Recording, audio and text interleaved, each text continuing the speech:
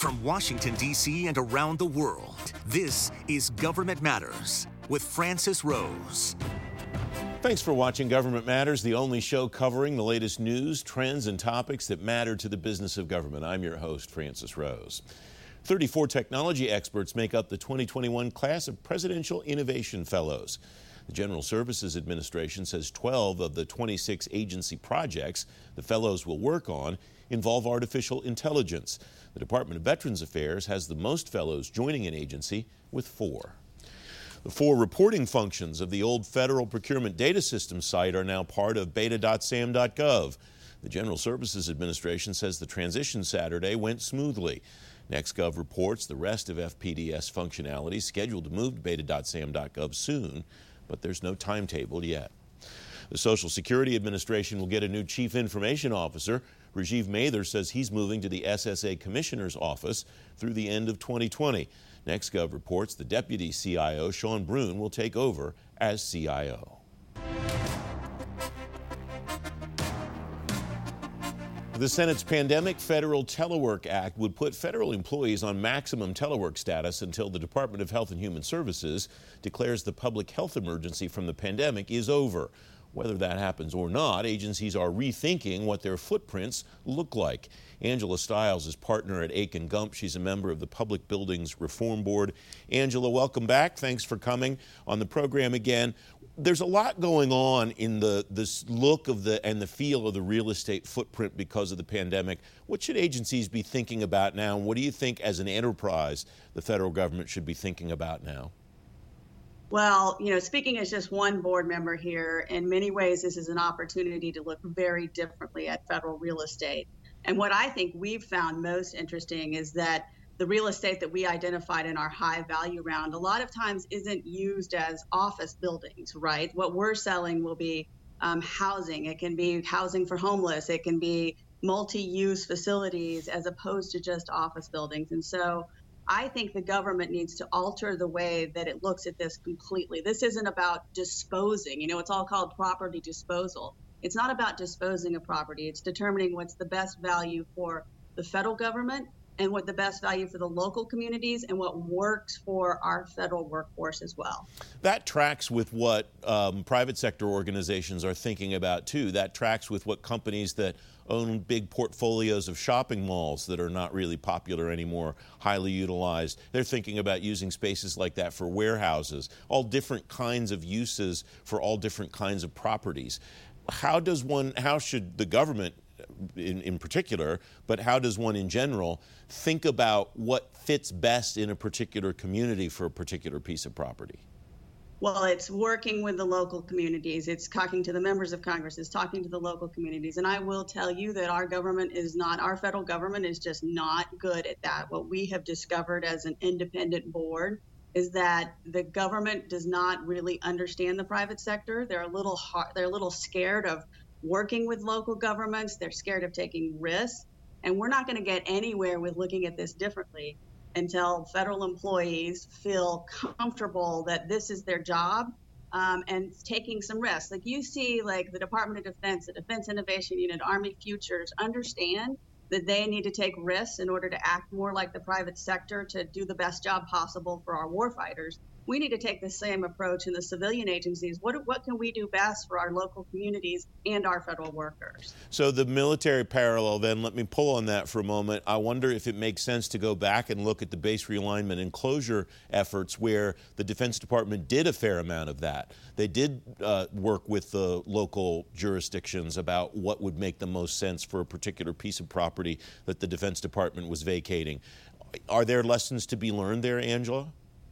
There are so many lessons to be learned from that. And the problem is that our board we just make recommendations on the properties and what should be done with them, but it's actually GSA and their disposal, back to the word disposal again, folks that are in charge of kind of pushing it forward from there. And those are the people that really have to take a different approach to this and look at how it was done and be willing to think outside the box and use private sector practices and understand, just like you said, what the private sector is doing now with COVID in terms of how they assess real estate and how it's used. So separate your board role from just your government experience. How much influence should what the inside of the building looks like, the workspace that the employees come back to, influence the overall footprint of what the government decides it needs to have 5 years from now, 10 years from now? Because on the one hand, I imagine nobody's going to really probably be comfortable coming back to an open office environment. On the other hand, square footage might be important if we decide we need to have a certain amount of space between employees. That's right. But at the end of the day, we have so much square footage, and there's some excellent people at GSA and leasing as well that have really learned private sector leasing practices. And so between the combination of what we have in terms of our real estate and what we're able to lease, I think you can really come up with excellent solutions, maybe even lead beyond what the private sector does in terms of making sure that you have a safe, comfortable working environment when people do have to physically be there. Should agencies start to think about what the inside of the space looks like, Angela, or is that premature based on not knowing exactly what people will want and what, from a safety perspective, will be necessary? I think they have to look. I'm not sure that this is ever going away. I think we've obviously learned a lot about, the transmission of diseases. And I think for the long term, it'll be something else, right? And so we need to have work environments where we're comfortable. So it's time to start thinking now. We just have a couple of minutes left. I want to shift gears. You're tracking some issues regarding small businesses that are trying to do business with the government. What's on your radar screen there right now, Angela? Well, I think it's really interesting. We had the Kingdomware Supreme Court decision in 2016, and a lot of those Department of Veterans Affairs contracts are now, coming up for resolicitation. And I am a little bit troubled by how some companies have repurposed themselves as service-disabled, veteran-owned small businesses in order to be able to qualify for this. Well, I think they're meeting the legal requirements. I'm really concerned that they're not meeting the policy requirements, and we're not serving our service-disabled veterans through this program in the way that we really intended to. We have a little bit less than a minute left, Angela. For years and years and years, companies have met the letter of the law and not necessarily the spirit of the law regarding set-asides. Is what you're seeing now different than that? No, from my perspective, I think it's worse because we're talking about service-disabled veterans that are kind of being hired as service-disabled rent-a-veterans, if you will, to run these companies as opposed to being true entrepreneurs that, benefit from the profits of the company. And it's probably not different, but I think worse in some ways because it's service-disabled veterans and we need to do our best for them. 20 seconds. Who can do something about that and what should they do, Angela? The Department of Veterans Affairs. I think they need to take a hard look at the program and the policies and work with Congress on making sure that we get this right for them. Angela Stiles, thanks very much. Great to have you back. Thank you. Up next, the risk in your Thrift Savings Plan account. Straight ahead on Government Matters, the top threats to your financial future and how the TSP is dealing with them. You're watching WJLA 24/7 News.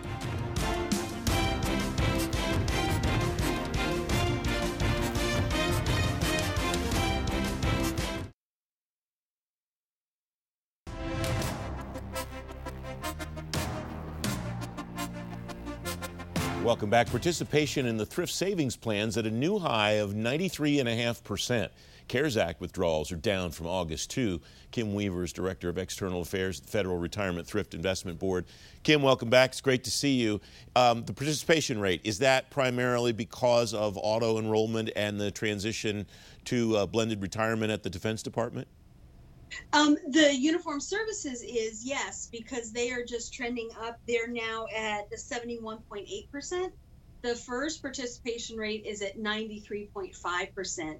And both of those, as you mentioned, is auto enrollment and people not opting out, which is exactly what we want them to do or not do. The trend line sounds good, too, on hardship withdrawals because of through the CARES Act. That's headed in a good direction, too, it sounds like. Well, so CARES Act loans closed on September 22nd, and roughly 17,000 people took out CARES Act loans totaling about $406 million. CARES Act withdrawals are still available through December, and so far 84,000 people have taken those for a total of $1.9 billion. And we're hypothesizing, no no facts, but hypothesizing that hardship withdrawals have declined because people are using or did use the CARES Act loans and withdrawals. A number of issues at the board meeting this month that I want to ask you about. The first is an enterprise risk management update. I looked through the slides that were shown at the meeting.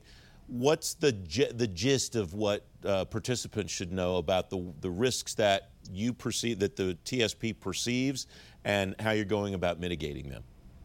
So, first of all, I think what participants should know is that we're being very mindful and very thoughtful about this. Every year we do a risk assessment to see if new risks have popped up. We identify the risks that we're going to work on, that we work on the high and the medium highs, obviously don't really, we're mindful of or aware of the lows, but not our highest priority.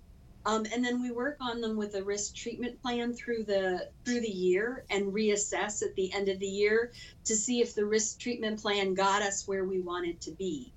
And our high risks in 2020 were information security. I don't think a surprise to anybody. Insider threat and disaster recovery, business continuity. I think COVID has given us a real life disaster recovery, and we've done pretty well. But all three of those risks, based on the risk treatment plan that we did, will decline to medium high at the end of the year, assuming we finish out the next couple months where we think we're going to. And then the cycle will start again. I don't want to scare people. The risks that you and your colleagues at TSP are talking about are not imminent. They're on the radar screen. To prevent them from becoming imminent is the read that I got as I looked at these slides. Exactly right. It's not that we think our information security is insecure. It's that, as every organization in the world, right, hackers can hack, and we want to be mindful of that. We want to take all due precautions. We want to see what the latest trends are in terms of bad guy actions, and we want to make sure that we are countering those and we're ahead of those. Some quarterly reports that the board members heard about. If you can just give me a thumbnail of what each one of these means, Kim: investment policy, budget review, and audit status. So every month we hear from our chief investment officer as how the funds did, how they tracked against the benchmarks. And that's what that report is. And I think it's no surprise that our funds track very closely to the benchmark. That's what we aim to do. That's what we asked our fund manager to do. The budget review was from our chief financial officer telling the board how we did in terms of spending against our FY19 budget. Right? No, FY20 budget. And we executed 95% of that budget. And then on the audit reports, or audit status, it's exactly what it sounds like. We track the audit findings we have, the audit closures we've made, and our projected plans for closing future audits. How simple is that investment policy review? I mean, tracking the indexes that each fund is supposed to track strikes me as a pretty cut and dried effort, but it might not actually be, Kim. It's not. In the C fund, the S&P, which tracks the S&P 500, our fund manager owns every single one of those stocks. So in that one, not that I could do it, but fund professionals can. They track the C fund pretty easily. For the other ones, the S fund is a good example. There are a lot of that's the small cap. There are a lot of small stocks that the fund manager can't or doesn't want to buy because they're so rare. They could be overly expensive. And so they have their own proprietary formula that allows them to pick stocks that will mimic the stocks they don't own. And so that is true of the F fund and the I fund as well. So that takes substantially more work and substantially more expertise to be able to track that index and hit it every month. I'm in the same boat as you. I couldn't do it if I had to, so that's why we have folks like them that you can hire to get them to do it for you. Kim Weaver, thanks very much as always. Thanks, Francis.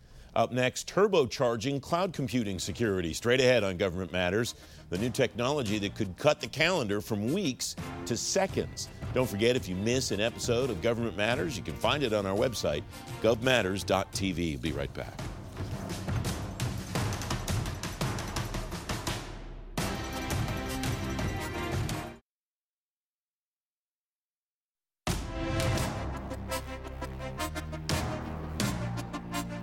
Welcome back. The National Institute of Standards and Technology will use automation to streamline the Federal Risk Authorization Management Program certification process. Using open security controls assessment language could shorten the assessment process by weeks. Nick Sinai, Senior Advisor at Insight Partners, former Deputy Chief Technology Officer of the United States. Nick, welcome back. It's good to see you.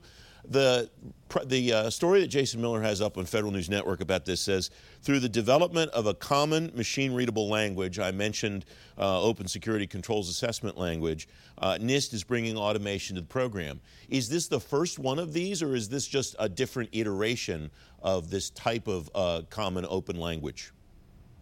Hey, Francis, great to see you again. So NIST is working on the standard. They've been working on it with industry for the last few years. And it appears that they're about to go to version 1 of the standard. And just backing up to give your viewers a little bit of context, the whole idea here is how do we automate FedRAMP? How do we make it easier for the assessors, the auditors, the FedRAMP program office, and the agency officials to review packages, to organize their information, and to bring machine learning even to the process. And so this is essentially a way to get from the Word documents and the Excel spreadsheets and the 1,000-page static documents and start to represent these artifacts as machine-readable data that you can transmit to each other. And the key phrase there, the two words that are the most important, is machine-readable, right? Because when you apply automation to these, this is what's going to speed companies through this process a lot more rapidly than they're able to now, right? Absolutely. I mean, it doesn't make any sense to create a 1,000-page static document. So they're called these SSPs, these security plans.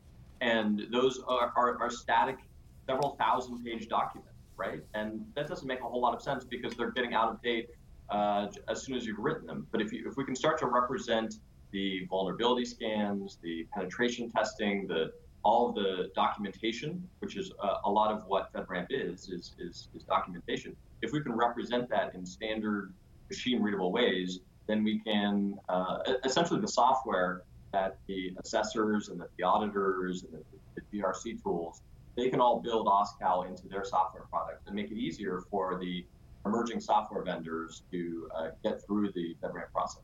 Will this look differently or work differently for the vendors than the process does now, Nick? I really hope so. And it's not that the young software companies, like the kind of companies that Insight invests in, it's not like they're going to have to implement OSCAL. This is really for the companies, the consulting companies, and the auditors and the GRC tools. They're the ones that are going to be using OSCAL. And so that's what's great here is an emerging software vendor just wants to sell to the federal government, right? And they want to do it securely, but they also don't want to get they don't want to spend all the money and the time to go through FedRAMP. And this is one piece of the puzzle of how do we streamline, how do we automate, how do we bring concurrency. And certainly a standard like this that the entire industry can rally around and build into their tools is a way to bring some automation to the process. Once this exists, once this version 1.0 is out and we know that it's doing what it's intended, how can this apply in other places? Where are other places across certification processes or whatever that this concept could work? Well, I think it could help with reciprocity. We have some loose reciprocity between the FedRAMP and some of the DoD cloud certification processes, but I think we could improve and tighten some of that. This could make it easier for reciprocity from one agency to another.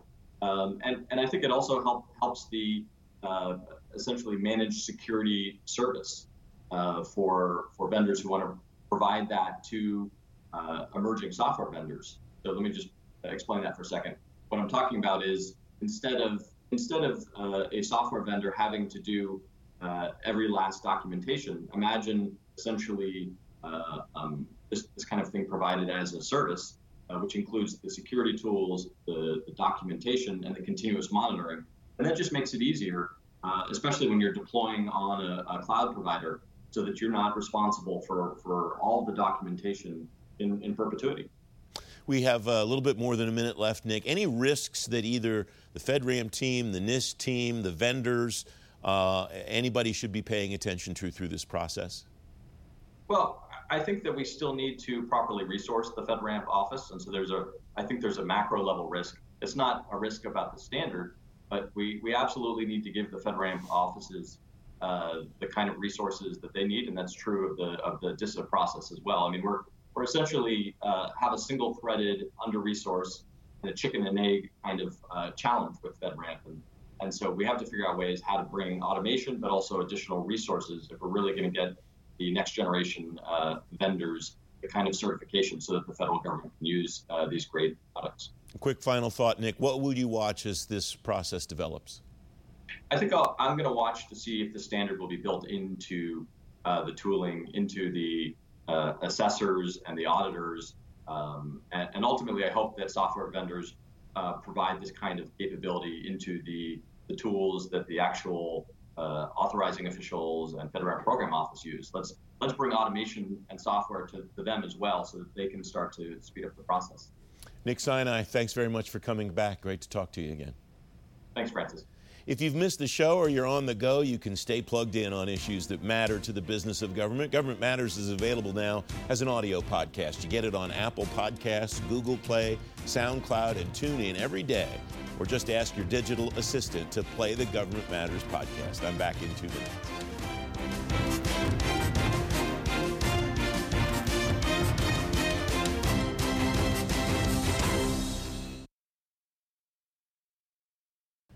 That's the latest from Washington. Join me weeknights at 8 and 11 on WJLA 24/7 News and Sunday mornings at 10:30 on ABC 7. Stay plugged in on issues that matter to the business of government. Thanks for watching. I'm Francis Rose. Thanks for listening. Our daily program is produced by Sharice Hanner and Ashley Gallagher. Christy Marriott leads our technical crew. Our web editor is Beatrix Haddon. Government Matters was created by George Jackson.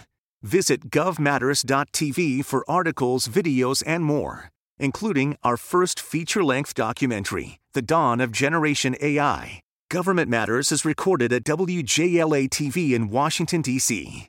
Copyright Sinclair Broadcast Group.